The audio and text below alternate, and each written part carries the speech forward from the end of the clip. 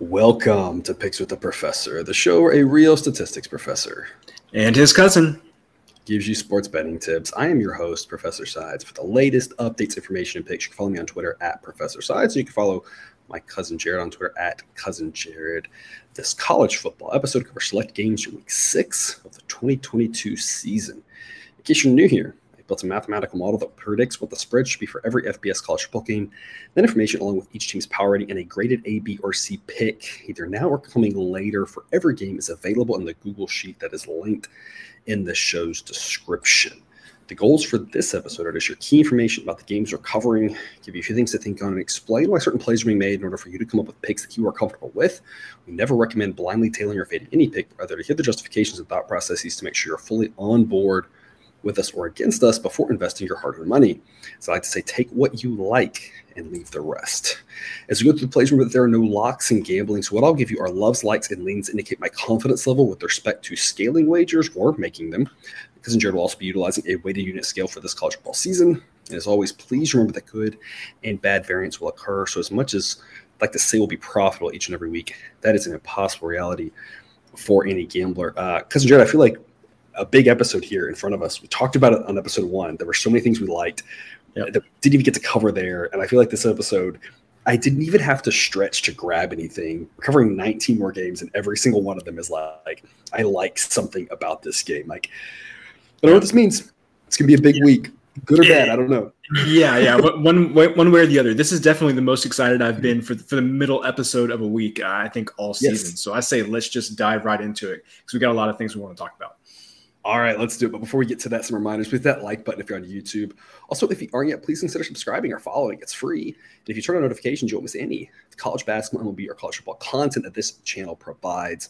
As a reminder, we started a Patreon page for those of you looking to support the show. Membership starts at just $3 per month. I probably do a very poor job indicating the benefits of this because I'm not a marketer, but what you can get is you can get my favorite play each day if you just highlight one play instead of like on the shows I just give you like a billion plays, if you want just a one play, or sometimes there's two, if I have 2 plays in the day or whatever, you can get that. College Football Saturdays, I give you 1 play per time slot. So if you're my favorite for each time slot, you can get that over on Patreon. We have a Discord chat where we talk about a lot of the games, early line movements. People ask questions.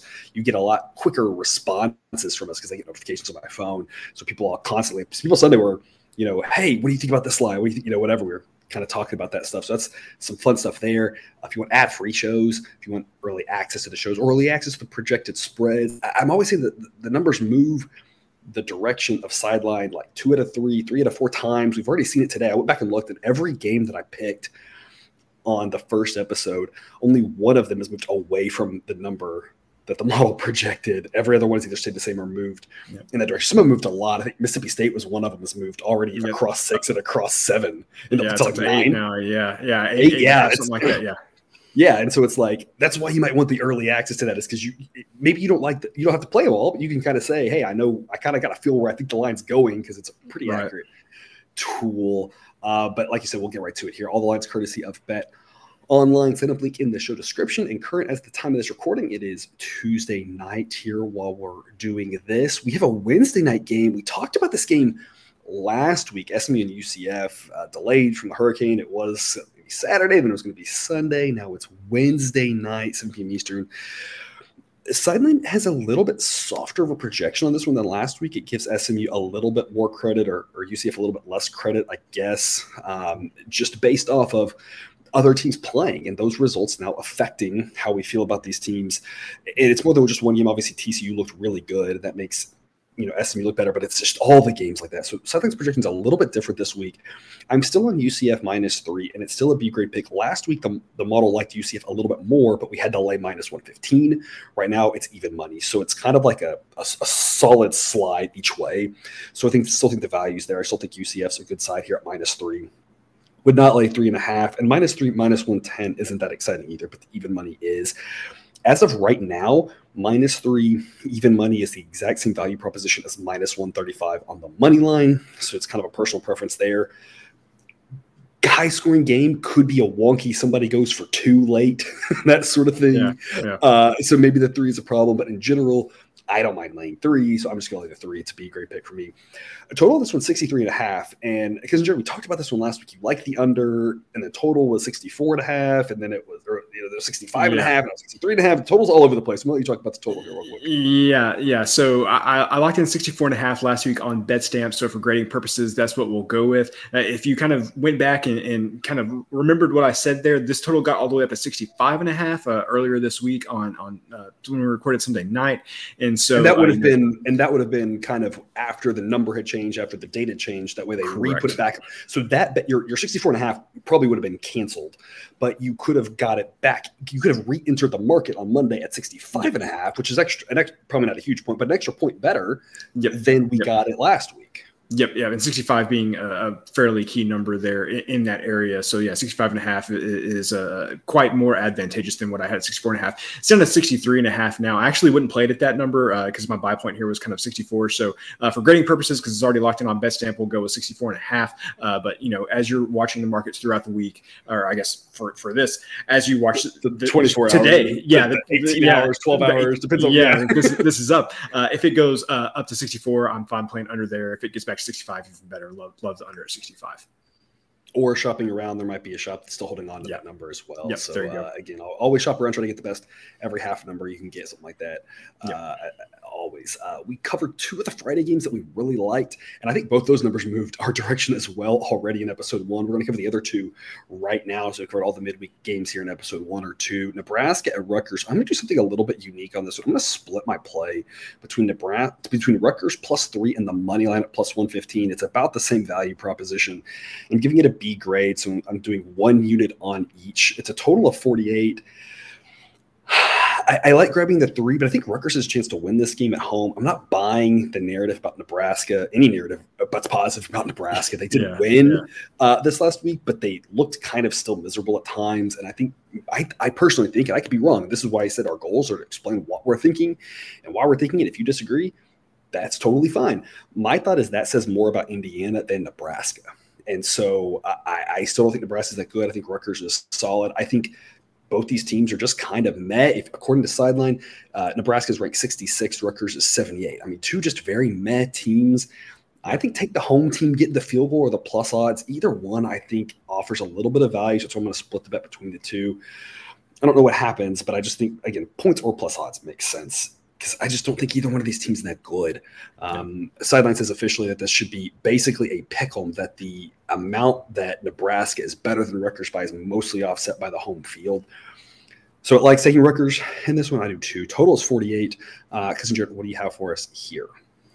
I think you either take the points with Rutgers or pass on this one, just because neither of us trust Nebraska, obviously. And the thing about Rutgers is their offense. I mean, you may not get much from the Rutgers offense, but the Rutgers defense has shown some flashes at times. And if you neutralize Nebraska's offense, I mean, Nebraska's defense has not been the toughest defense to face so far this year. I mean, they made Northwestern look really good the first game of the season.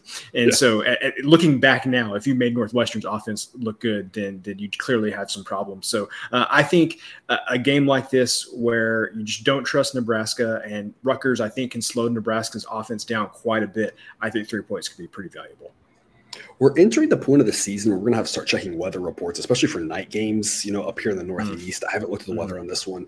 Total is 48. It is coming down. I assume, it's October night. It's probably doing baseball still at this point, looking at those weather reports. Most of the time up in the Northeast, it's, 50 degrees, and a little bit of wind, not really great.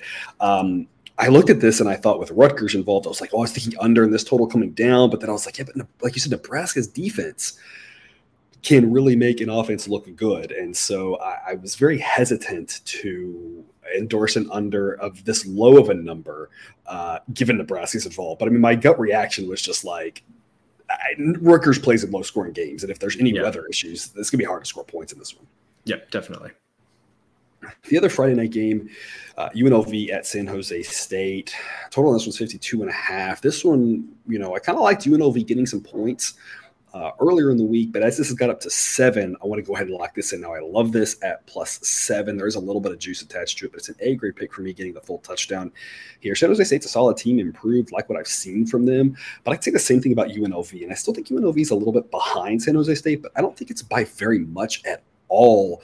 Sideline says this should be San Jose State -3.2. It can give San Jose State a small edge on top of the home field advantage, but not by that much. I faded UNLV successfully last week, and now I'm backing them. And I always talk about anytime Sideline is able to zigzag, I think that means it's finding real value. It's not one of those if it's constantly on the same side, I think that works really well for baseball because we saw it with the Mariners, we saw it with the Guardians, we saw it for a stretch there, fading the Blue Jays, right? And that stuff worked really well for us because it was finding edges, and it was just saying, you know what, we're just going to play it every day at different confidence levels, and it's going to win 60, 70, whatever % of the time, and it's going to profit for us. Well, in football, you don't really have that advantage. So football, I like to see where it's zigging and zagging and kind of saying, oh, there's a little bit of value on this number, but now it's flipping sides on this one. That's what we're seeing here with UNLV.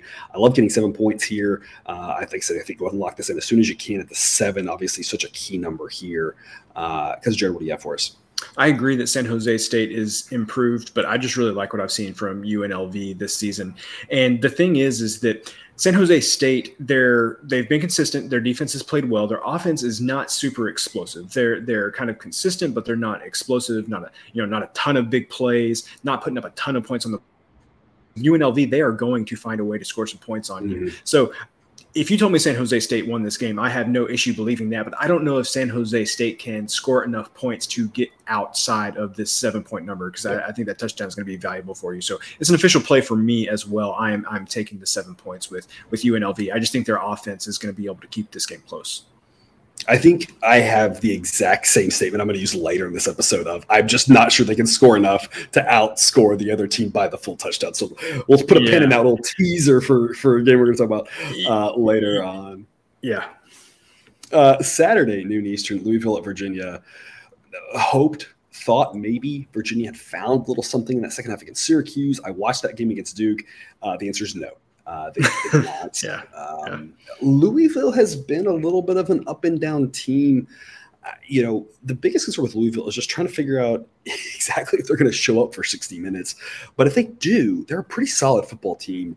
And I think what we're seeing now from the totality of evidence from Louisville, I feel like is a little bit more of they tend to play to the level of their competition. We saw that last week, with a very disappointing effort against Boston College. So I think I'm kind of worried about Louisville, like laying a bigger number, but laying a smaller number. I think I'm much more comfortable with them. I just think they're a much better team than Virginia. I just have not been impressed with anything I've seen from them. I guess their defense is a little bit better. It couldn't be much worse than it was last year, but Louisville ought to be able to score on Virginia, and with Virginia's offense, I haven't seen them put together consistently good offense, even for more than 20 minutes at a time, it seems like. So I'm going to lay the 3 with Louisville. It's an A-grade play. Sideline says it should be Louisville -5.6. So we're talking about the most likely outcomes in this, or some combination of 3, 4, 6, and 7. And we're winners or pushing in all of those. So I think laying the 3 here is a very important number. This was 3.5 early in the week. Held off there, wanted to see if it got to 3, and it has. It's an A-grade play. I love laying the 3 points here. Total's 51. Jared, what do you have for us on this one? I don't see how you could back Virginia in this spot just because their offense has been so bad. I don't know how 3 points if Virginia loses this game, I don't see it necessarily being that close just because I don't think they're going to be able to score enough points to keep up. So I think me personally, I would probably lay the points if I had to pick a side on this one. On the total, man, if you would have told me at the beginning of the season that Virginia would be playing in games where the total would be under like 60, I would have not believed you at all. Yet here we are, and I think especially a Louisville team that can score and move the ball. They're not a bad offense, right? Yeah. And Malik Cunningham, if he gets going, he can put up points quickly. Yeah. But I'm looking to this 51, and I'm saying I think I would still take the under, and obviously Yeah, most of that is because of Virginia's offensive ineptitude.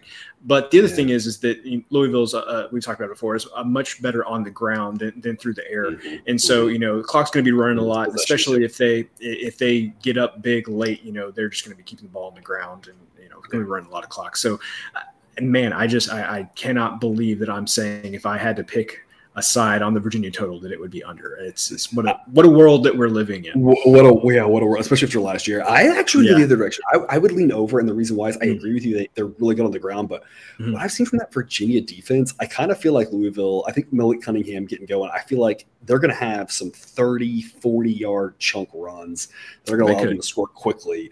Maybe be more of a first half over, because like you say, you don't really know how the second half is going to play out. But if I was going to play a total in this one, I'd be really nervous seeing how much Duke scored against Virginia and how quickly they were able to score at times.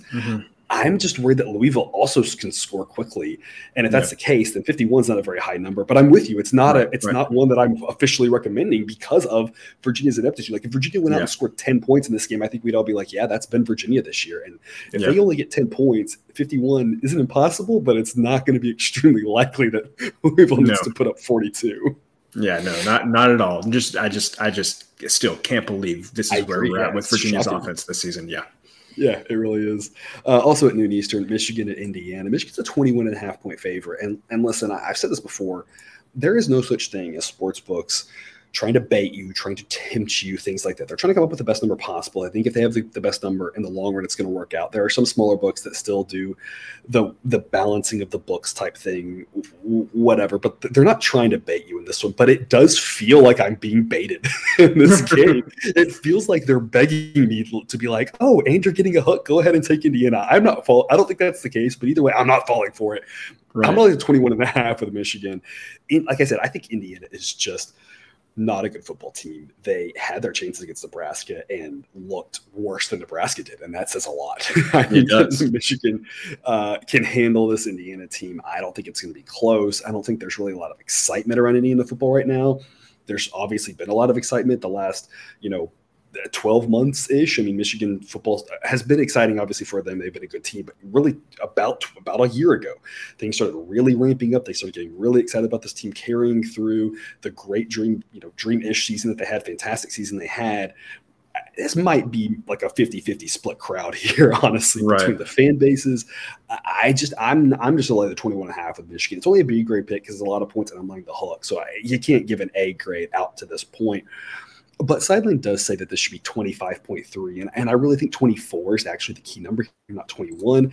And I also think 27-28 is just as likely, if not more likely, than 21 is. I just think Michigan's going to kick the crap out of them. I don't see Indiana scoring on this Michigan defense, and Michigan's offense is good enough. I think they can score plenty of points themselves. I don't think they can get to 58 by themselves, but I'm just not sure how much Indiana can do. And Michigan's just a really good football team, and Indiana's not. It's really not any more complicated than that. I'm going to lay the 21.5 with Michigan. B grade pick. Total of 58. Because Jared, what is your angle for us on this one? Official play for me, I'm on the under 58 here, and I'm making it a 2-unit play. I just feel like we have seen this story with Michigan for the past year and a half now. All of these games against competition like Indiana play out the exact same way. Michigan gets up, 28-0, 35-0, and then they just completely throttle everything back and shut it down, and they just run the clock in the second half. So this game feels like it's a 41-10 Michigan win, and I don't think it sniffs 58. Like I said, 2-unit play at 58. I would play it all the way down. I would play it under 55 as well, but anything below 58, I'd probably make a 1-unit play, 50, 57, 56, 55. But yeah, I just feel like we have seen this exact game play out so many times with Michigan over the past couple of years. The under just seems like a great play to me. Yeah, I think you're right, especially with Penn State on deck next week for Michigan. They don't really have an incentive to run it up late. And that could be another angle if you're playing Michigan is playing in the first half. You're going to have to lay a much bigger number than 21 or 22 divide by 2 because obviously the books know that as well. But a first half play on Michigan also might make a lot of sense for that same reason like you. I think it's just going to be ugly, and then it's just going to be Michigan throttling it because there's no reason to run it up. And like you said, when they're up 35-0 or 35-3 or whatever, it's like – won't be any points, but Indiana still won't be able to score, I don't think, and get a backdoor, in my opinion. Right. Also at noon Eastern, we talked about another great noon Eastern slate here, which is obviously exciting for everybody. TCU and Kansas. undefeated TCU and Kansas. A TCU team that I have to say really under the radar. When we talked about the Big 12 preview, we talked about all the teams potentially winning conference. I mean, nobody thought Kansas would be there, and they still might not be. It's hard to say that, I don't know that we were the top two teams in the conference. It's been a fun story, but still to be determined on them. But TCU, I mean, could potentially find themselves in the Big 12 championship game at this point. And they were a team that we weren't even talking about. We were talking about, could Oklahoma, with Gabriel coming in, new coach, all that talent, could Texas kind of figure it out? Baylor and Oklahoma State there last year. Kansas State was kind of an upstart. We talked about, Iowa State, kind of being always a solid, frisky team, it seems like these days. And then TCU was just kind of sitting there. They look really good. The sideline has them all the way up to 16th. I mean, kudos to them. Obviously, kudos to Kansas. Sideline has them up to 39th. And given that we can't ignore previous year's data, I feel like that's really impressive for them to already be this high, given that there were times last year, I'm pretty sure they were in the bottom 10. So it's obviously been a long way for them. I'm really excited for this game. Game day is going to be there in Lawrence, Kansas. Again, what a world we live in, right? Yeah. But I'm going to grab all 7 points with Kansas. Like I teased earlier, I'm just not sure TCU. I think they're going to score a lot. I don't know if they can score enough. I think to beat Kansas by more than a touchdown. I think Kansas is going to be able to score most of the time that they have the ball as well. I think this is a shootout. There's a reason this total is 68. I'm actually also recommending the over 68. I just think this is going to be teams mostly scoring when they get the ball. I think it's one of those kind of last team with the ball wins type games. Might see overtime. I think this is going to be a fun game. It feels like the Big 12 is back, baby. That's just what I was going to say. Is this feels like a game that could have been played a decade ago and would have fit right in. Yes. Except not with these two teams, because TCU has always been a defensive team and Kansas has always been a team that can't score points. But yes, this feels like the old school, Oklahoma State games, Baylor when they didn't have a defense. I mean, it feels like one of those games, I think it'll be a lot of points. I'm going to grab all 7. I don't know who wins. I'm excited for it. Sideline says this should be TCU minus 5.6. So your most likely outcomes here are something like 4, 6, and 7. I just think getting a touchdown with Kansas makes a lot of sense, especially given, like I said, I really think it could be a overtime game. And at that point, grabbing 7 is fairly likely. I mean, you could lose by 8 in overtime, but it's hard to lose by 8 in overtime. You're more likely to obviously lose by unless you're Kansas, then you can win by 12. Win by 14 or 13 or whatever it was. Cousin Jared, what do you have for us on this one? I don't have an official play on this. If I had to pick a side, I'd take the 7 points with Kansas too. But again, I feel like that's with my heart, right? I just want Kansas to be really good. I think we all do. Yeah, we have another game that we're going to talk about. I don't think on this episode, maybe on the next episode, where literally you can not set the total high enough for me to say play the under on it.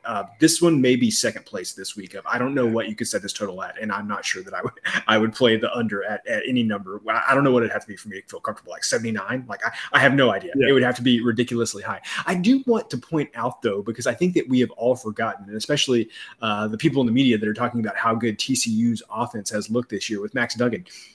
Max Duggan did not start the first game of the season. Chandler Morris started that first game of the season, and TCU only put up 7 points in a half against Colorado, which, looking back on it, that was an issue. And then, of course, Chandler Morris got hurt. Max Duggan came in, and, TCU's offense took off. But I've just been very surprised at, obviously, TCU's offense has looked great, but Duggan wasn't even starting at the beginning of the season. So I just find that interesting that we've kind of just glazed over that fact since Duggan's played so well, and that he wasn't even the starter when the season began.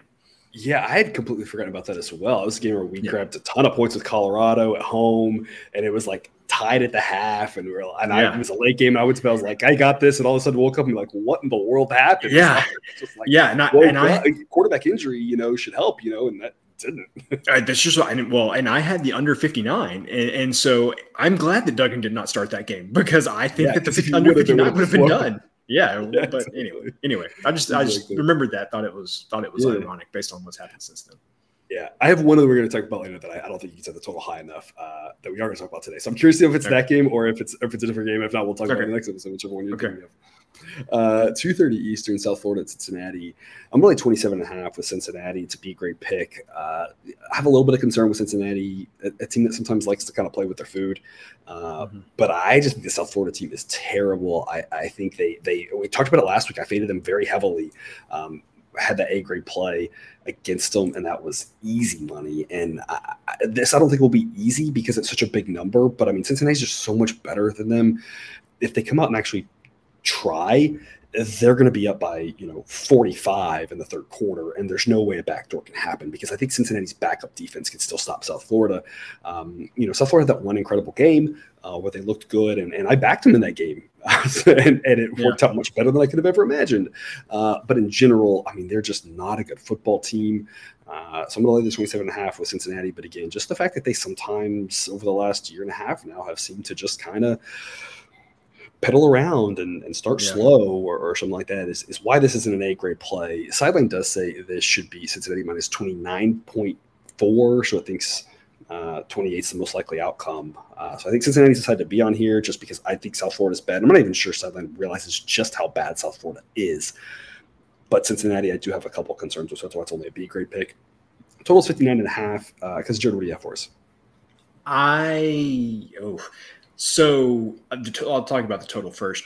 I don't know if in a game with Cincinnati, like you usually trust Cincinnati's defense, right? And so your gut instinct would be to play the under, especially when you're on the north side of 55 and 58, two really important numbers, 59 even, sometimes the number the games land on. Right. But you mentioned how bad South Florida is, and I could definitely see Cincinnati putting up like 45 points in this game, and so I don't think.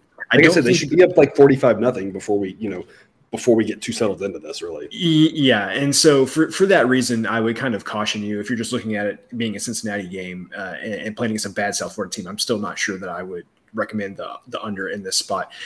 As far as the spread, I think you said it perfectly. I think you either lay the points or pass. And you mentioned how bad South Florida is. Just to give the viewer and the listener some more context as to the teams that South Florida is currently ranked around, according to Sideline: Western Michigan, Wyoming, Ball State, Texas State, UTEP, Navy. Who like how is South Florida worse than Navy? Like Navy is just very, very bad, and somehow South Florida is worse than them. So just keep in mind as you're analyzing this game, those are the teams that Sideline has South Florida around. And I feel like when we're talking about some of the bad teams, South Florida flies under the radar at times. But this season, they are doing pretty well. They are sinking bit by bit every single week. So they're not good. Yeah, it's about they had that great Florida game.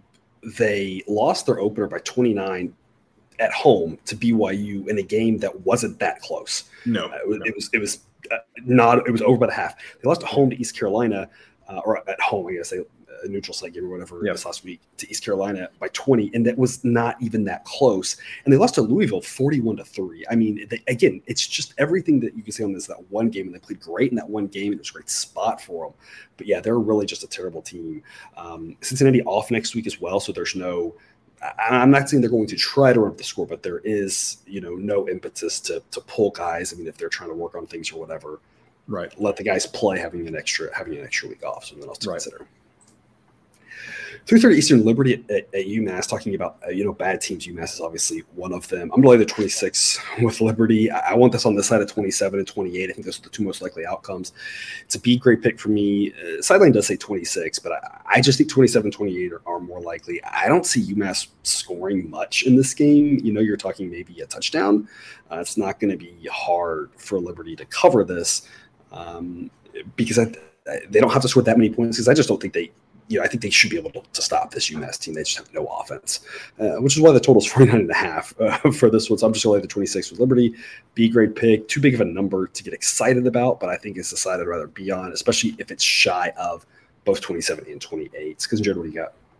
I think I may finally be off of the UMass overs because it hasn't worked out too well for me this season. Sometimes I felt like the process was still good, just wasn't getting the results. But that game against Eastern Michigan last week just really kind of made me. I had the over in that game, and that one just kind of showed me. I think last season UMass's offense was just bad and their defense was horrendous. I think this year it has reversed where their defense is just bad and their offense is horrendous. And so I think that they're scoring less points and their opponents are scoring maybe a slightly less points than they would have last year. So usually the past couple of years, UMass overs have been great because they were going to give up 40, 50 points a game, and that just hasn't been the case so far this season. So I mean, yeah, definitely Liberty could win this game 52-0 and total by themselves. But based on what I've seen from UMass this season, I'm not counting on that. So maybe I have finally learned my lesson on the UMass totals.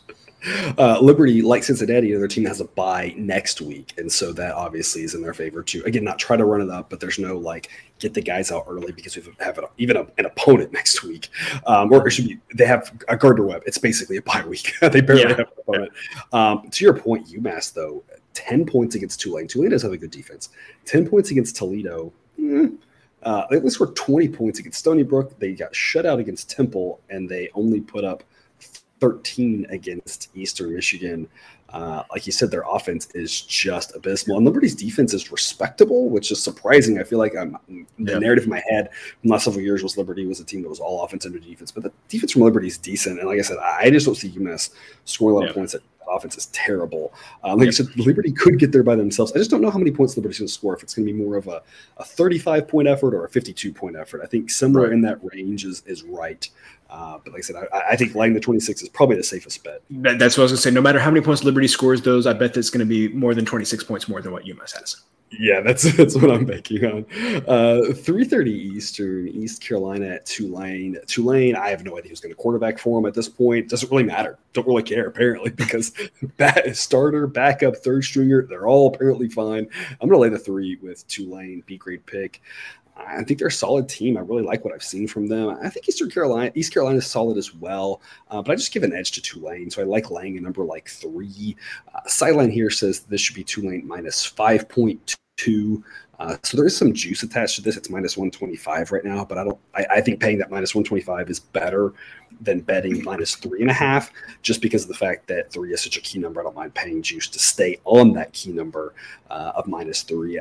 I think Tulane might win by 3, but in general, I just think Tulane wins this game. And seeing that I think they win the game, it's not very likely win by 1 or 2. It's possible, but I think laying 3 is the right side here. I just like this Tulane team. I like everything I've seen from them this season. They've been everything you could hope for and more. They've been a fun story. I just think they're a better team than East Carolina. So I'm going to lay the 3 with Tulane, B-grade pick. Total is 53.5. Because Jared, what do you have? I do want to see who's going to start for Tulane in this game. And I say that just because I know on the other side, I feel like I know what I'm getting with Holton Ahlers, who is one of those quarterbacks that's been there for 8 years at this point. So he's going to be solid. I don't feel like he's going to do anything that's going to lose the game for ECU. And so I think the starter for Tulane could make a big difference in a game this close. Without knowing, I know Sideline says there's a 3-point difference between these teams. I feel like they're pretty similar. I think I would probably just take the 3 points just out of principle in, a close game and, just say hey, 3 points in your pocket feels safe. But, this is one of those, I don't have an official play on it because this feels like a well-set line. I'm actually really excited about this game. When we were doing our preseason shows, one of the things I wanted to talk about was who was because I'm a twisted mind, who was the 5th best team in the AAC. And I thought it was going to be East Carolina, but based on what I've seen from Tulane this year, I mean, obviously Tulane just beat Houston, so they're probably at least back. I was going to say the 4th best team, the 4th best team, maybe. Yes. And I'm not completely sold on UCF, and so if either of these teams finished ahead of UCF in the standings, I wouldn't be shocked either. So I think this is actually a relatively big game for who is going to have an outside shot at winning the conference, because I think both of these teams could sneak up on maybe not Cincinnati, but I think definitely on UCF and Houston.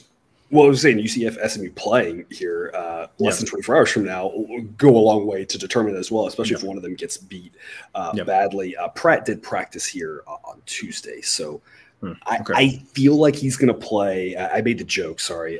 In all seriousness, I do expect him to play, given the fact that he was such a last minute, not playing. Yeah, just a couple hours before kickoff, generally those types of things are not things that are going to linger longer than a week. So my hunch is he plays, he practiced Tuesday. So those are good signs.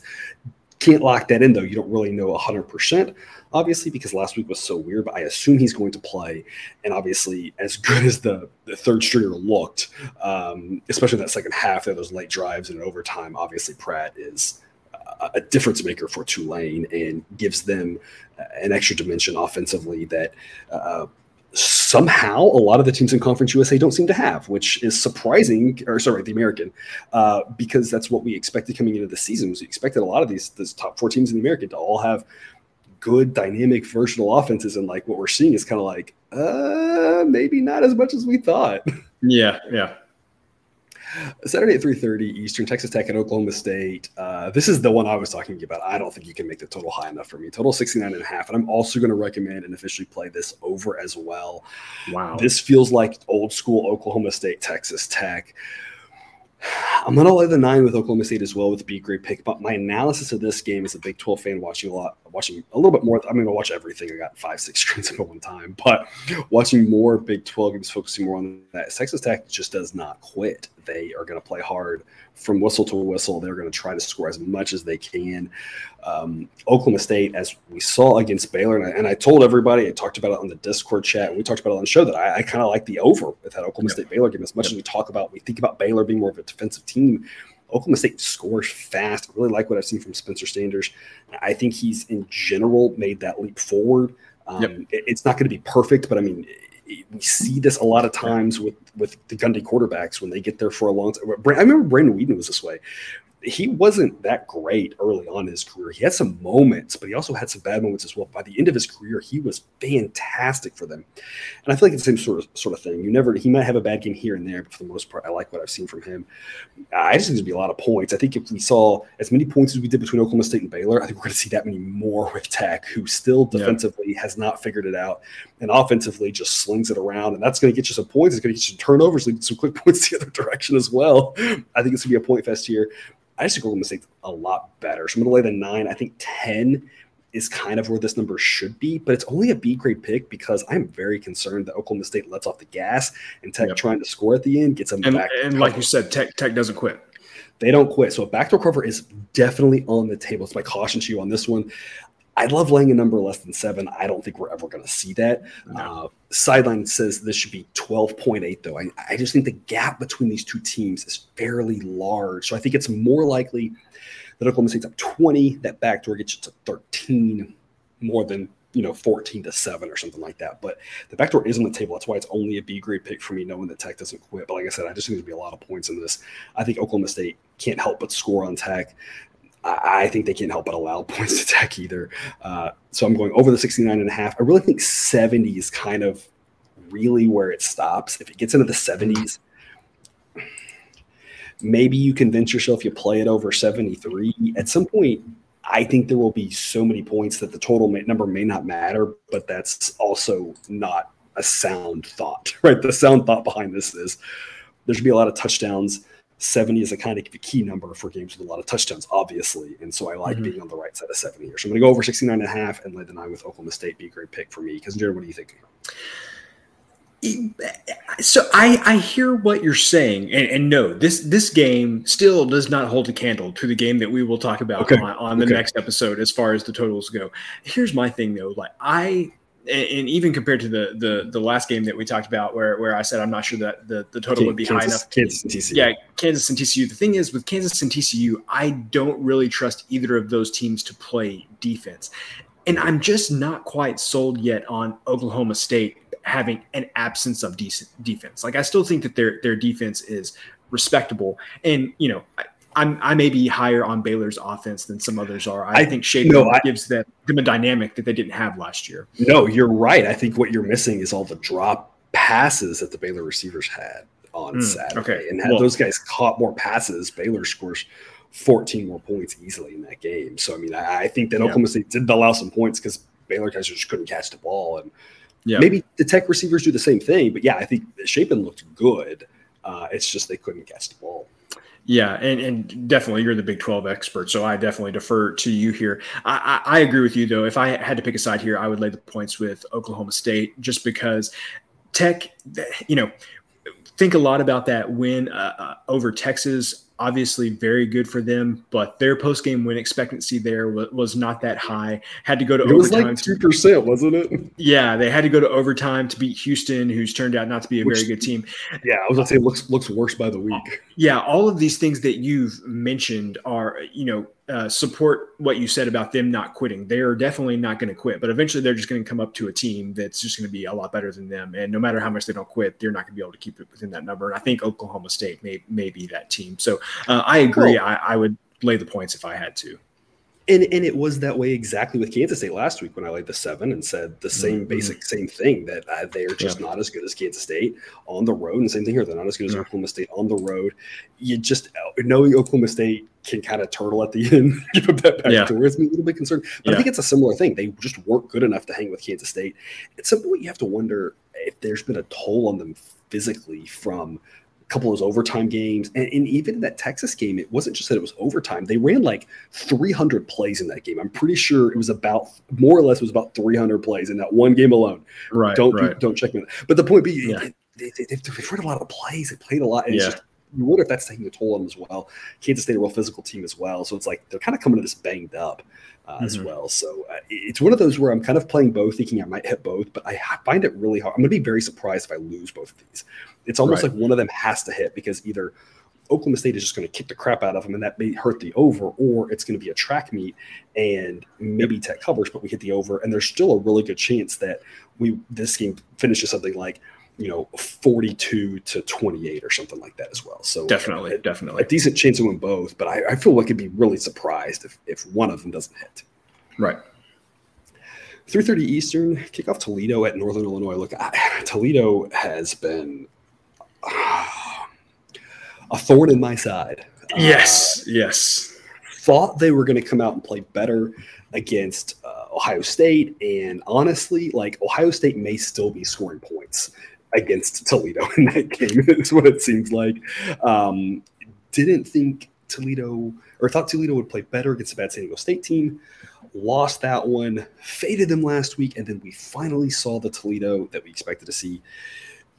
You do wonder, and not that they threw the game against San Diego State, they would never try to lose that game, but I do wonder about coming off of that Ohio State game, which had to be emotional, in-state rival, thinking they could at least hang in there, do something better, not get completely embarrassed like that. I wonder if that took a toll on them traveling across the country to play a team in San Diego State that plays just a wonky style of football. Now getting back to conference, kind of being like, hey guys, let's reset. All of our goals are still right in front of us of winning this conference, and they took care of business against Central Michigan. So I'm kind of, that's kind of the narrative I have in my head, that the Ohio State thing threw them off going to San Diego State to travel, all that other stuff. Last week's Toledo was the real Toledo.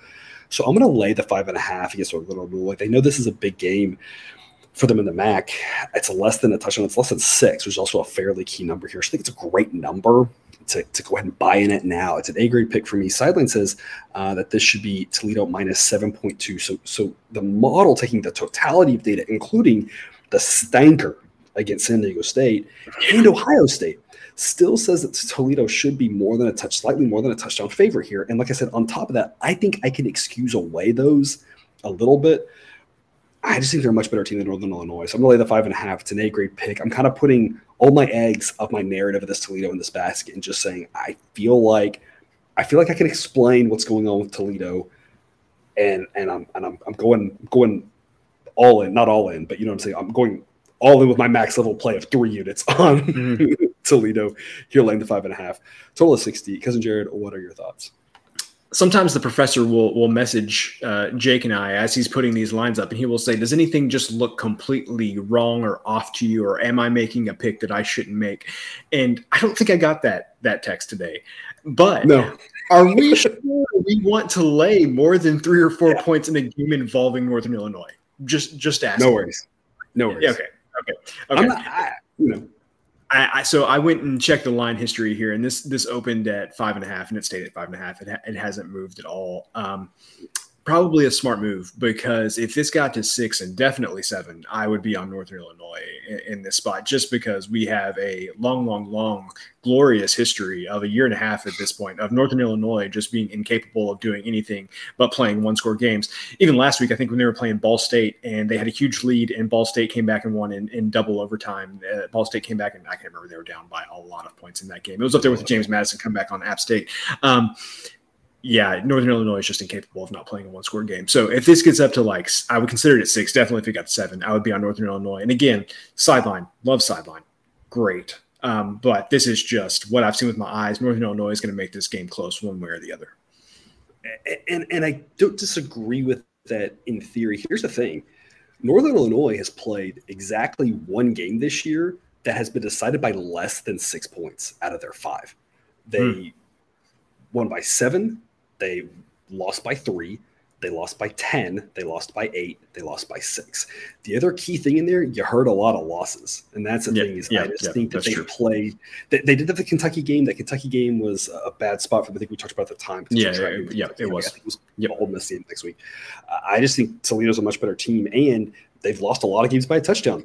They lose this game by a touchdown, and I'm set. And that's why I said I think it's a great number. I'm with you. At 7 – sideline says 7. At 7, it's At 7, I personally, I think it's a pass because I'm with what you're saying. But part of me is like Toledo's just a much better team, and if we see more of that second half Northern Illinois from last week, then Toledo's going to get up by so much that it doesn't really matter, right? So at 7, I would just be like, I can't take the 7 because I don't trust Northern Illinois, but I can't lay the 7 knowing that the Toledo winning by 6 or 7 is so on the table. 5.5. Like I said, I think it's been there. It's hanging around. I think lay it at this point before it gets up any higher, which again gets into more questionable territory. If Northern Illinois continues these shenanigans that they constantly pull, it seems like. 3:30 Eastern, Middle Tennessee at UAB. I feel like last week was my kind of last day with Middle Tennessee State. I think I said that, and thankfully Sideline agreed with me on this one that was kind of their chance to hang, and they kind of did. They kind of hung in there. They just couldn't do it. They just don't quite have the horses, and it felt like the whole game they were just.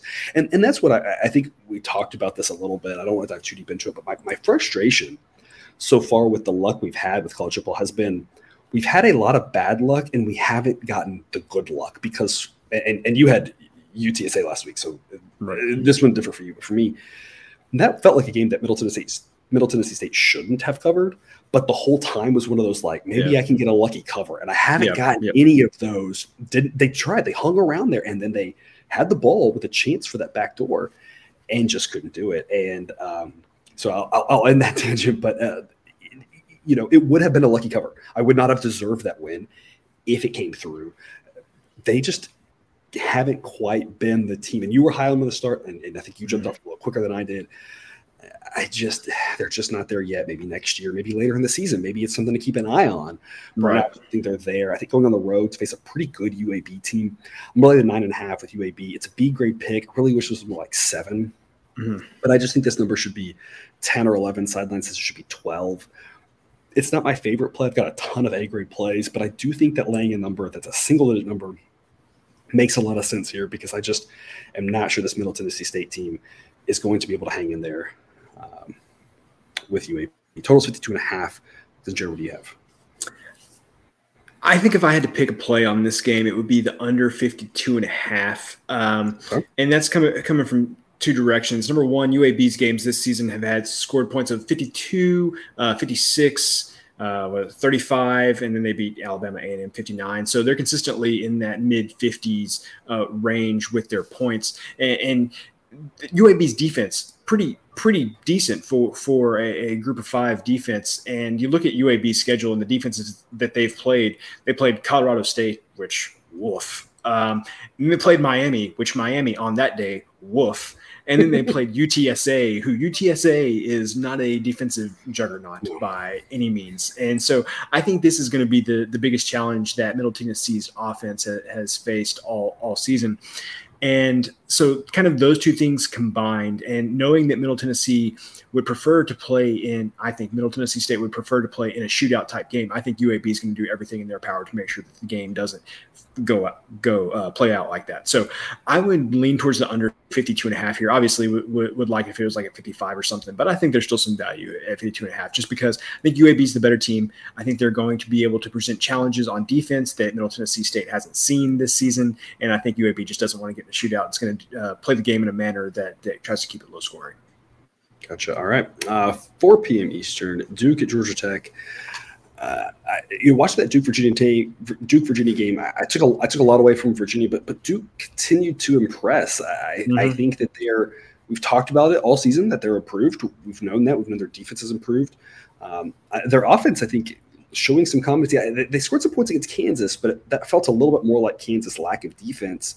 And obviously, this was some lack of Virginia defense, but you put a high school offense out there and they wouldn't score in Virginia, right? So it's not like it's just like completely that. Like they did still execute and score quickly. I'm going to lay the 3 with Duke on the road here at Georgia Tech. And my logic is I'm not sure exactly how good Duke is. I'm not sure how much of that it's hard because how good is Kansas at this point? Just how bad Virginia is at this point. I'm a little bit more unsure about Duke, but I think with Georgia Tech, my thought is that game against Pittsburgh, I think this line is low because of that. And that game was played in bad conditions and was wonky when you look down in the box score. I don't think that was,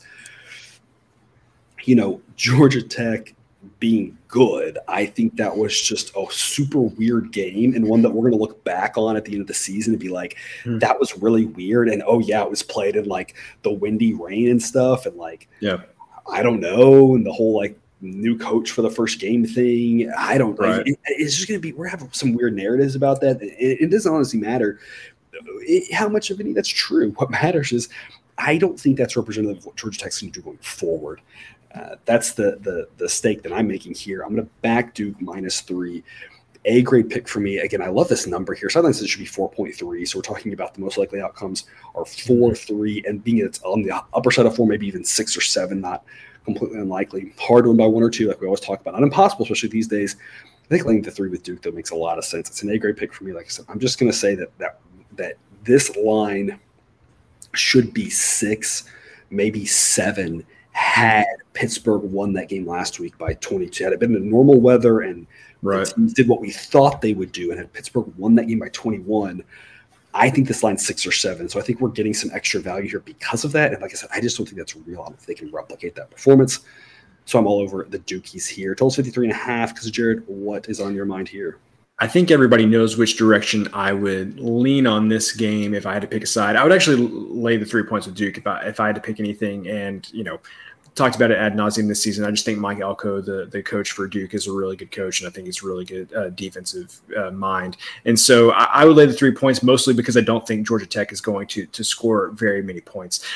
The reason I'm not making an official play on this game is just because the situation at Georgia Tech was so bad, and not so bad in that Jeff Collins was doing anything like insane or they lost a million one-score games like Scott Frost did in Nebraska.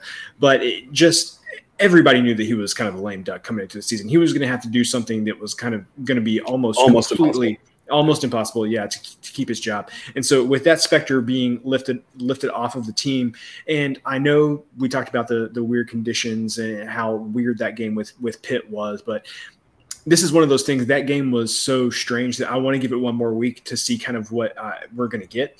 So another team in a similar situation, Arizona State. You saw one game, you're like, nope. Arizona State's just not it this season.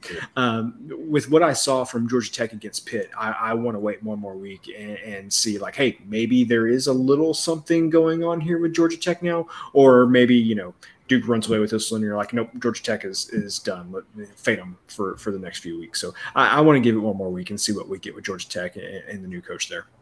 I'm going to call a score on this one. I'm going to say Duke wins this one 31-13. And I'm going to say that there's no value next week because everyone then realizes that and they've caught up. So this is where we can disagree. And this is where, again, what we're trying to do here as a service to you viewer is just kind of throw out some things and see what you agree with and which take you like. And my thought is take advantage of it now because I think the value's now. I think because Jared's more of a conservative approach. But my fear is if what I think happens, then there might not be any value against it because everyone will realize that Georgia Tech just isn't that good next week. So I'm curious, and I know that you have not done well with the team totals, but the implied team total here for Georgia Tech would be 24.5. That feels like a solid nice. team total. I like the 24.5. I would definitely lean towards the under on the 24.5 for sure. Okay. Can't, like if you would have said like 22 or like 23, I would have been like, but man, getting 24 and the top side of 24, man, I like that one. I would endorse that play. That would be the implication now. I'll let you think on it. 24 hours from now, we'll see if we'll come back and maybe we can get you to make that an official play. I've just done so bad. I don't know how much I would need to think about that, but we'll see. I'll ponder it. All right. One that neither one of us had to ponder too long. Sadly and strangely, Saturday, 7 p.m. kick, UConn and FIU, a game of the week right here. I mean, the game of the week. Florida National, heck of a victory last week against New Mexico State, who, I mean, we really thought that FIU was in that bottom three. New Mexico State was clear out of it, and now it's like, gosh, it makes you question everything that you thought you knew about the crappiest teams in college football. I still think UConn's a better team. I still think FIU, despite that performance, is just not a good football team. I think that New Mexico State, might have been giving a little bit of a boost there for the Hawaii victory. But again, part of that was Hawaii, as I mentioned on episode 1, does not travel well. A part of that in that game, when you look at the Hawaii New Mexico State box scores, the yards were relatively even. So I think that maybe said more. It should have been more of an eye opener that Mexico State wasn't very good, and that they shouldn't have been as favored by as much as they were last week. I still think FIU's in that bottom tier, and that bottom tier is just a long way out from everyone else. UConn's still showing signs of life. Yeah. I'm going to lay the 5 with them here. It's an A-grade pick.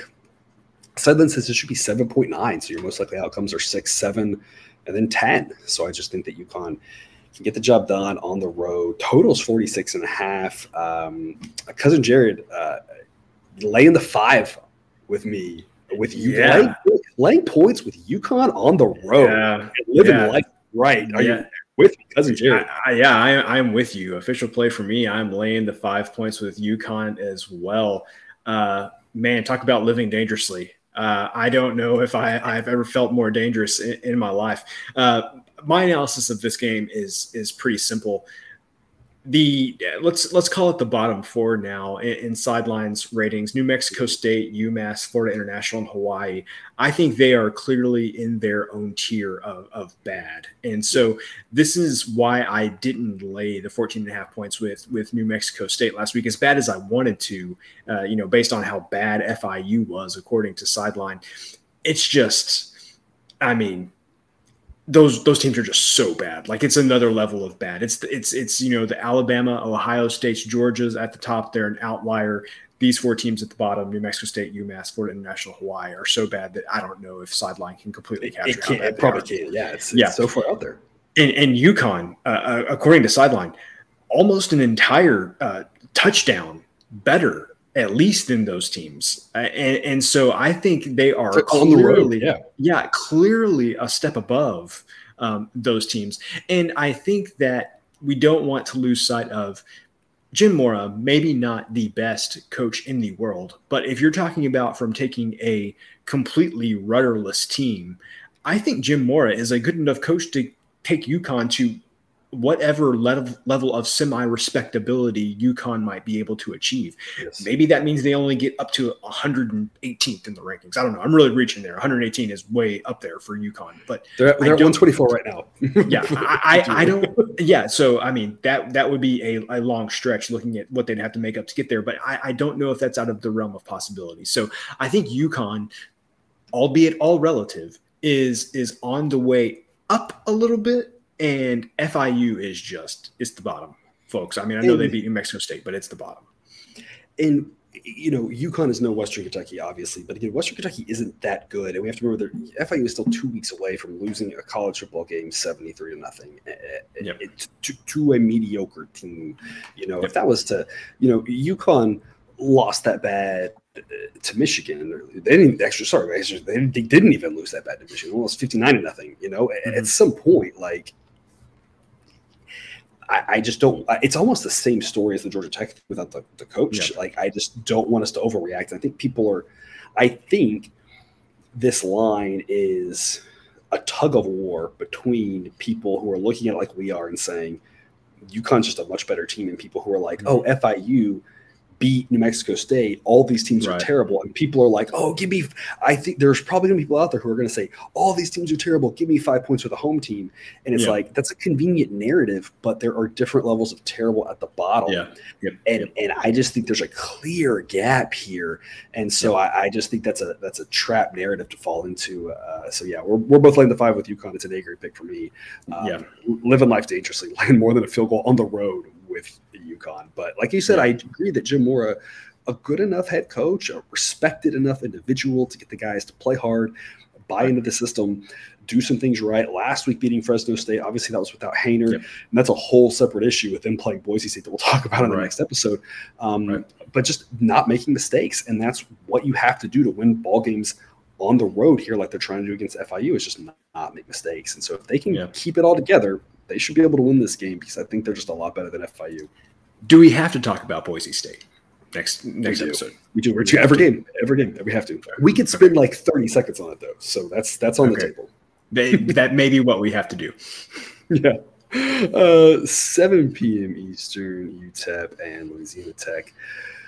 Louisiana Tech's a 3-point favorite. I'm going to grab the 3 with UTEP. It's a B-grade pick. A sideline says this should be La Tech -2. Both of these teams are terrible.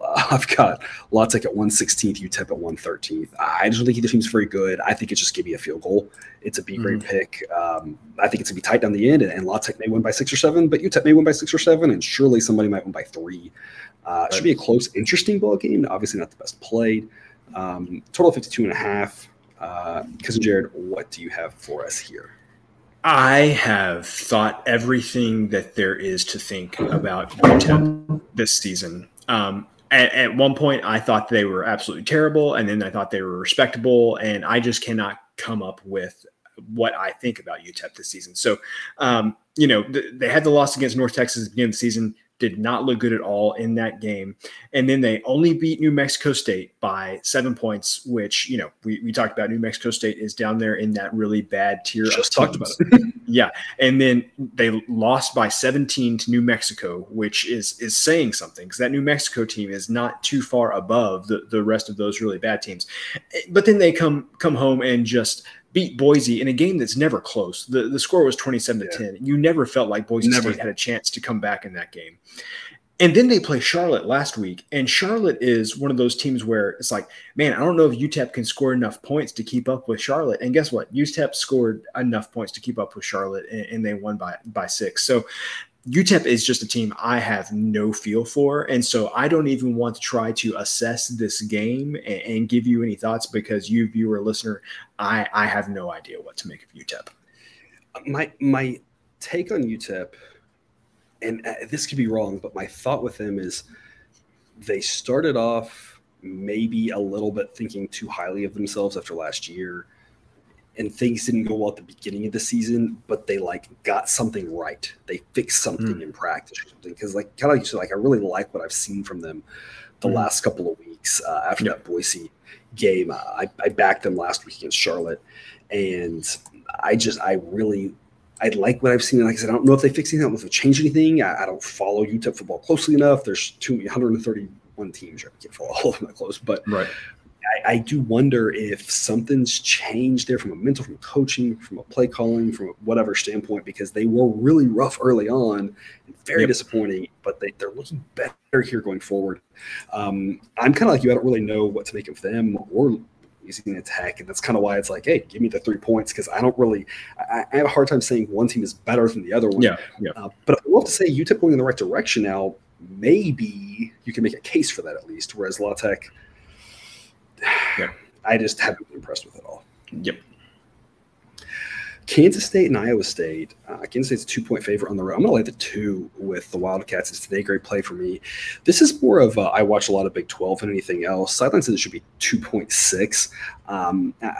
Obviously, I think the most likely outcomes here are 3 and 4, and so we won on both of them. And we have the push in case this is a weird overtime game, which is very much on the table here to get into this overtime. And Kansas State win by 2. It would not surprise me.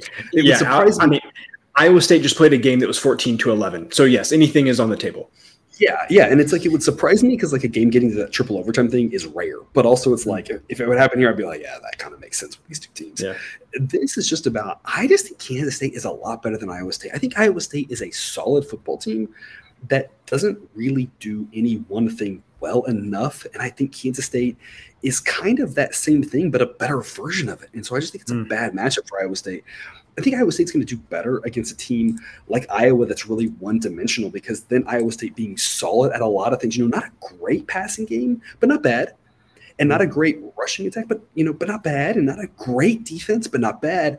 And I think this is kind of similar to the Baylor game, where I think Kansas State and Baylor are two very similar teams that are just a notch above Iowa State. And I just think it's a bad matchup for the Cyclones here, because they're not the Cyclones of old that did one thing extremely well, and that was their calling card. They're a solid team. They're a very solid team, but I think that's not that the matchup for them is not a Kansas State or a Baylor. And so I just think Kansas State can go on the road and win, just like Baylor was able to do. So I'm going to lay the 2 with Kansas State. It's an A-grade pick for me.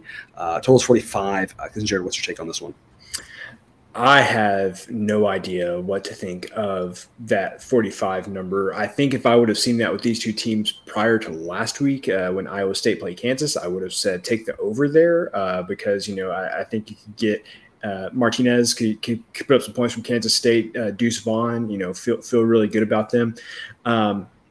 But man, after what I saw with Kansas, low scoring game there, it's possible Iowa State could turn this into a rock fight. Let me get your opinion on this. So Kansas State money line is sitting there at minus 125. What's your gut feel on the minus 125 on the money line for Kansas State? My gut feel is like the 2, but if it was 3, I would probably go money line, because obviously Kansas State can easily win this game by 3. Well, I said I wasn't going to do this anymore because this has literally not worked out once this season. But I think you have talked me into laying the 2 points with Kansas State here.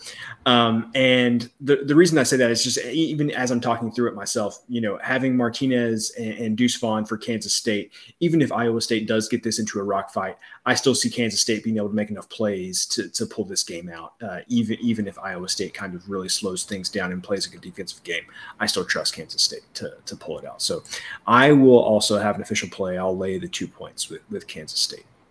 All right, and then just for the viewers, into your curiosity, I plugged it into my program that turns point differentials into probabilities, and the percent edge at -2, the current minus 107 is exactly the same as the money line. So there's no value in one way or the other. So it's just personal preference. I personally would just rather like minus 107 at -2 and just deal with maybe Kansas State wins. Maybe Kansas State wins a weird, like you said, a rock fight of 14-13, and we're on the wrong side of it. But I just don't want to lay minus 125. I just rather the minus 107 at that and lay the 2 points. Okay. And like you, the total of 45, I feel like is very interesting. And I'm like you, I don't know what to do with it, because after that Kansas game was very surprising to only have 25 points in that game. That was not what we've seen from this Kansas offense all season long.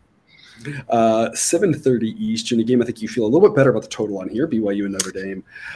This game is in Las Vegas. I'm going to lay the 3.5 with Notre Dame. If you had looked at what I posted from the model, or if you had the early model projections, you're able to get this at -2.5 or -3 for Notre Dame. A sideline does say this should be Notre Dame -5. -3.5, it's lost almost all of its value. Obviously, it's still very possible that Notre Dame wins by 4 or more, of course. And so given a sideline says the average victory is Notre Dame by 5, I'll lay the 3.5, but it's only a C-grade pick just because I hate laying the hook here, knowing that it could and should be a very tight ball game. So it's not my favorite play at this number. I'd much rather lay 3. Even if I had to lay some juice with it, I'd rather lay the 3. So giving myself the option of later on in the week, either laying the 3 or coming back if the money line price isn't very bad and adding a unit to the money line. It's just 3.5s are really tough. It's the number that's better. I don't think you should take 3.5 with BYU, but I just also don't love laying the 3.5 with Notre Dame. So I'll lay it only though a C grade pick. Total 52.5 on the north side of a fairly key number there at 52. Cousin Jared, sell us on this under. Yeah, so official play for me, I'm going to be under 52.5. And just like the Michigan game earlier, this is going to be a 2-unit play.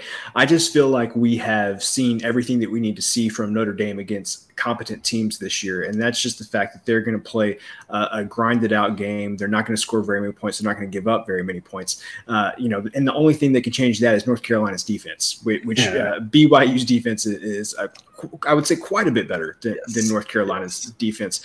And on the flip side for BYU, this feels a lot. I know they're not this game, like you said, neutral site game, not being played at LaVell Edwards Stadium there in Provo. But I think this feels a lot like the Baylor BYU game, which went to overtime and still only got to 46 points. So I don't see very many ways. I think you would need a couple of like big special teams plays or something for this game to go over 52.5. I think this is what both teams are comfortable doing, and I think it's kind of what both teams want to do. And so, give me 2 units on the under 52.5. Can't believe that we're getting the hook on the good side of the 52 there. I'm really surprised. Yeah, I agree. And I want to spend a minute here just talking about BYU. They're such a fascinating team, but I feel like maybe they aren't that good. That's my hot take. And the reason I say that is that first week we talked about that South Florida game and just how bad South Florida is, and they destroyed South Florida, but they're a very terrible football team. You go to week 2 against Baylor. That was when BYU was at their healthiest, and Baylor just basically said, we're going to run literally every time, and BYU couldn't stop it until they got to the 5-yard line, and there was nowhere else to go. On top of that, we have to remember, Baylor was making an extra point away from winning that game in regulation. And they played really well against Baylor, absolutely. But that was a big game at home early in the season. The next week they got trounced by Oregon. And we kind of just chalked that up to, Oregon's a good team, and they are. And we chalked up to the road after the Baylor kind of beat them up or whatever. But whether BYU is just not that good or that Baylor beating them up is going to linger throughout the season, given the fact that they don't have a bye week until, mid-November, I'm not really sure. You go to the next week, we kind of made the excuse for them why they only beat a pretty bad Wyoming team by 14 at home, and they got the win. But, I mean, we was talking about, like, if you're a good football team at home, you beat bad football teams by a lot. That's just what you do. They only won them by 14. We said, oh, well, they've got Utah State on a Thursday, and then they play Utah State, and they only win that one by 12. And Utah State did score late, but Utah State's not a good football team either. And, what's the excuse there? Oh, well, then they've got Notre Dame coming. I'm just wondering if, whether it's the Baylor beating them up thing or they're just not that good, if we're giving them a little bit too much credit here. Not that Notre Dame's a great football team, but I just wonder if BYU's getting too much credit. Sideline has them ranked 42nd. They're ranked 16th at this point, but I feel like 42nd feels more right in that it's like they're not a bad football team, but I just feel like this constant excuse for, like, they haven't covered 3 weeks in a row now, and they only covered that 4th one because their own kicker missed 2 field goals. Because had their own, and Baylor missed 2 field goals. Baylor missed an extra point, a field goal, and BYU's kicker missed 2 field goals. If any of those 4 things happen, BYU doesn't cover that game either. And now we're talking about 4 straight lack of coverage for BYU. I just think they're getting too much respect in general. So that's my hot BYU take for for your middle episode here of this week 6 action. And even if you're right on all of that, great. Makes me like the under even more. There you go. It makes me just again say hopefully y'all were able to see the model projections and get Notre Dame -3. It's a much better number than 3.5. Hopefully it goes down to 3, and we can lay the 3. Or like I said, maybe we just decide to take money line and play a little bit heavier odds because just to ensure more likelihood of a victory. Because I don't think Notre Dame's that great. I just think BYU's might be really overrated. So that's my hot take for the week. 8 p.m. Eastern, Florida State and North Carolina State. What do we do with these 2 teams? I feel like maybe what do we do with the whole ACC? Right? It's like it's almost like the ACC has been impossible to predict outside of Clemson for like a decade now. Yeah, and now of the last year, now we've thrown Clemson into that mix, right? Yeah, I don't know. I'm going to lay the 3 with NC State. It's a B grade pick. Sideline says it should be NC State -4.5. I think that fully healthy Florida State might be the better team here. I don't think that's what we're dealing with. both these teams have been a little bit of a disappointment, I think, especially NC State, obviously, with all the hype at the start of the season. Now Sideline has them ranked outside of the top 25. So, I mean, neither one of these teams has really inspired confidence, one because of injuries and the other because of just underperformance. And NC State did exactly what we kind of thought NC State would do last week against Clemson, which is not play terribly, but not really ever be in that ball game. Seems like a decent bounce back spot for NC State. I'll lay the 3 at home. I think they're the better team right now, but I just don't have it's a good number. I just don't have enough confidence in NC State to give it an A grade. This is really a B grade pick, just on the strength of the fact that it's 3 and not 3.5 or 4, which is where I think it should be. So that's why it gets a B grade pick. But gosh, my personal lack of confidence in NC State really couldn't be higher. Total of 51. Cousin Jared, do you have any thoughts for us on this one? I don't really have any thoughts on this one, just that I think outside of the LSU game that Florida State played their first game of the season against Duquesne, their first FBS game of the season against LSU, I don't think they've seen a challenge defensively like that since then. And I have a lot more faith in, and I'm blanking on his name right now, the quarterback for NC State than I do, and a lot of the other quarterbacks that Florida State has played outside of like Wake Forest, obviously. So I think I would lay that Leary is the quarterback for NC State. I think that I would lay the 3 points there as well. I trust Leary. I think NC State's defense is pretty good. NC State can be a tough place to play at times for visitors. I feel like I would lay the points. I'm like you. I don't feel strongly about that. Clearly, you can hear me talking about this. I don't have a lot of conviction about it. I guess flipping it around the other way, I think I would be surprised if Florida State came in there and won this game. I think it's going to be a tight game, and I just have a lot more faith in what I've seen from NC State so far this season than what I've seen from Florida State. Yeah, I would agree with that. It's exact same way. Like I said, it's a B grade, not a C grade, because the number's good at like there's 3. Yeah. But yeah, it's like the confidence level on either seems as tough. But I'm with you. NC State's defense is solid.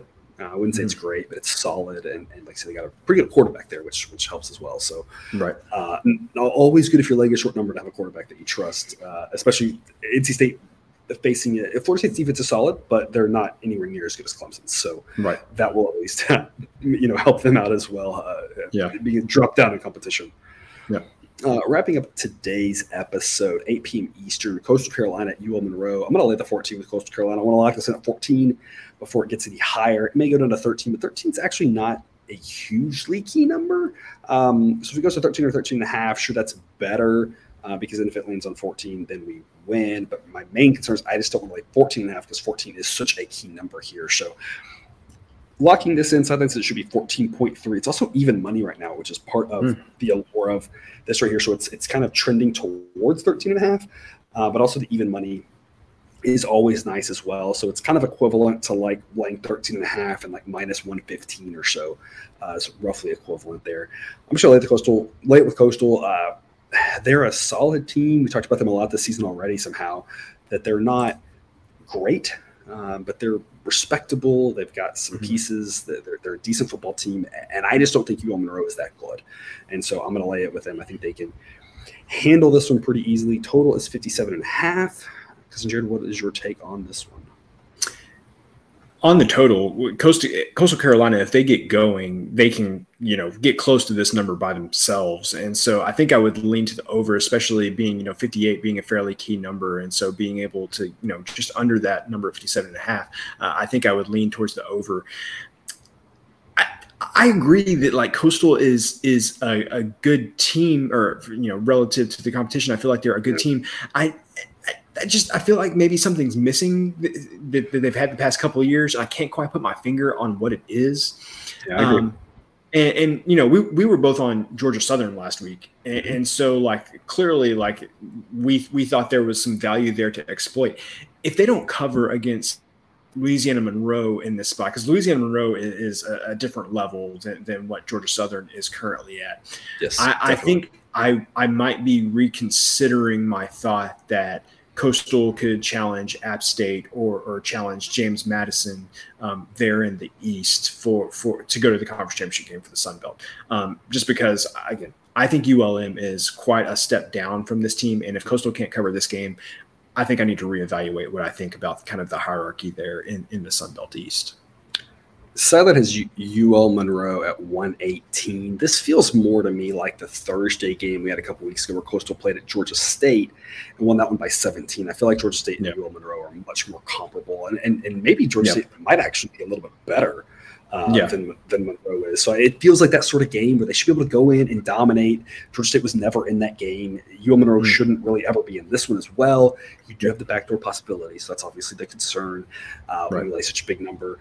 Coastal plays Old Dominion next week, so not really a look-ahead spot. No. To me, 14 isn't really a look-ahead number because your players shouldn't be thinking, we're going to go on the road and walk in and take care of business. That's more of like if you're a 30-point favorite, in my opinion. So they should be able to go in and do it. But, I'm like you. Coastal's just missed a little bit. That's why we faded them last week. We thought Georgia Southern was competent enough to hang in that game. And sure enough, they did. They almost won that game on the road, Georgia Southern did. But I'm like you. Like UL Monroe is just a whole step down. Coastal found a way there. This one, they shouldn't have to find a way. They should just be able to win this one pretty handily. Yep. All righty. Well, then that does it for the games. We have to consider now going back and adding any plays. We call this the 3 kneels and go home segments. Cousin Jared, do you have – I don't have anything else to add, so my kneels are quick. Do you have any kneels for us here before we go home? Anything to go back to and add? Yeah, the first one I want to add to is the James Madison Arkansas State game. I played the over 58 in the first episode. That has gone down to 55.5. And I did do some research here and see if there was like a key injury here that I missed. I didn't see anything, but even if there was an injury, I'm not sure that it would change my mind, because the thought is that the Arkansas State defense is still bad enough that they're going to give up points. That I don't really care who's playing for James Madison's offense. I think they're going to score a lot of points. So I am adding another unit to the over in the James Madison Arkansas State game. Now it is at 55.5. So first unit at over 58, second unit at over 55.5. And then the other game that we mentioned, Vanderbilt and Ole Miss. I mentioned that I liked Ole Miss's defense, what I've seen from them this season. And the number was at 60. I said it was a dead number. If it goes down to 59, great, play under 59. If it goes up, 61, 62, play under that number. And I can't believe it. It's gone up to 62, exactly like what I said. So I am going to be playing the under 62 in Ole Miss and Vanderbilt, and that's going to be a 2-unit play for me. I feel like we saw a game very similar to this earlier in the season when Georgia Tech went to Ole Miss, and Ole Miss got up 45-0 and then just did absolutely nothing. Yeah, and so I can definitely see that happening in this game as well. Vanderbilt may get a touchdown. I don't think you're going to get much more than that. So under 62 in the Ole Miss Vanderbilt game for 2 units. All right, and then the only other thing I would want to talk about, we talked about LSU Tennessee in the first episode. I don't have any other plays to add to this, but I am curious your thoughts on this one. I grabbed the 4 with LSU at home, and I said that's just way too many points. Sure enough, that number's up to 2.5. That's quite a move, quite a lot of value that we've generated. Yeah. If you had Silent, if you watched episode 1 and you said, okay, 4 is too many points, I'm going to grab the 4. I'm seeing that 2.5. And I'm wondering at some point, is it worth it to try for a middle? Do we think this is going to be a tight enough ball game where we can get the win and push at 4 or the double win at 3, the most key number in college football? Now, it has to be a Tennessee win by 3. But you got some options here if you took that 4. Yeah. I'm looking at that. It's not like it's a small window, but it does make me wonder. I'm like you, Tennessee's still a good team. Now on the other side of 3 is a little bit different of a story than that +4 I was able to grab in episode 1. Yeah. And I'm wondering, based on the line movement so far, and I have no idea if this would happen, but would this go down even further? Would it eventually get closer to a pick 'em? I don't think it would, but I mean, LSU playing a home game, tough team, Brian Kelly, well coached. You don't feel like LSU is going to beat themselves or anything like that. So maybe I could see this getting closer to a pick'em since it's being played in Baton Rouge. I don't think it would, but anyway, I guess where I'm going with this is you might have a little more runway there. Maybe it gets down to 2.5 or something like that. And so I think if you were interested in that, I think I would wait till later in the week. I don't know if I'd necessarily jump at 2.5. Okay. It's interesting. I think, but I can't recall exactly what we said, but I feel like we both said we would make this LSU like -2 or -2.5. So or it should be Tennessee. Yeah, 2.5. Yeah, which is funny that's exactly where it's heading. And so that's why I was like, grab the 4 is a lot of value. Apparently, a lot of people agreed with us. Apparently, yeah. It's like I always say, right? The number tends to move our direction most of the time. Not always. Occasionally goes the other direction. I'm confused, but usually it goes our way. There's another example of that there. All right. Well, any parting words then for this episode before we get to episode 3 in 24 hours? Should we bring Jake on and talk about the remaining set of games? This was an exciting episode for this week. This is going to be a great weekend of games. I think I am really excited. I agree. I feel like there's just so many good things to talk about, so many good numbers. I'm with you. I'm really excited for this week, and hopefully, if it goes south, we'll just come on next week with like bags over our heads or something. Yeah, and it all gets started on a Wednesday night. You don't get many Wednesday night games until MACtion season, so always got to enjoy those. Yeah, until either deep into playoff baseball or after playoff baseball concludes. Yeah. Absolutely. Yep. All right. Well, thanks for tuning in to another episode of Picks with the Professor. Check out the website if you haven't yet. It's www.pickswiththeprofessor.com. Also, get in that Google Sheet with all the good information that's in the show's description, the Patreon link down there in the crawler. If you're looking for that, all sorts of goodies. Don't forget to subscribe as well so you can enjoy all the sports betting content we provide on this channel. It's dropped right into your feed. We'll see you with some more college football betting content, more Major League Baseball content all week. As always, best of luck, and remember, you can eat your betting money, but please don't bet your any money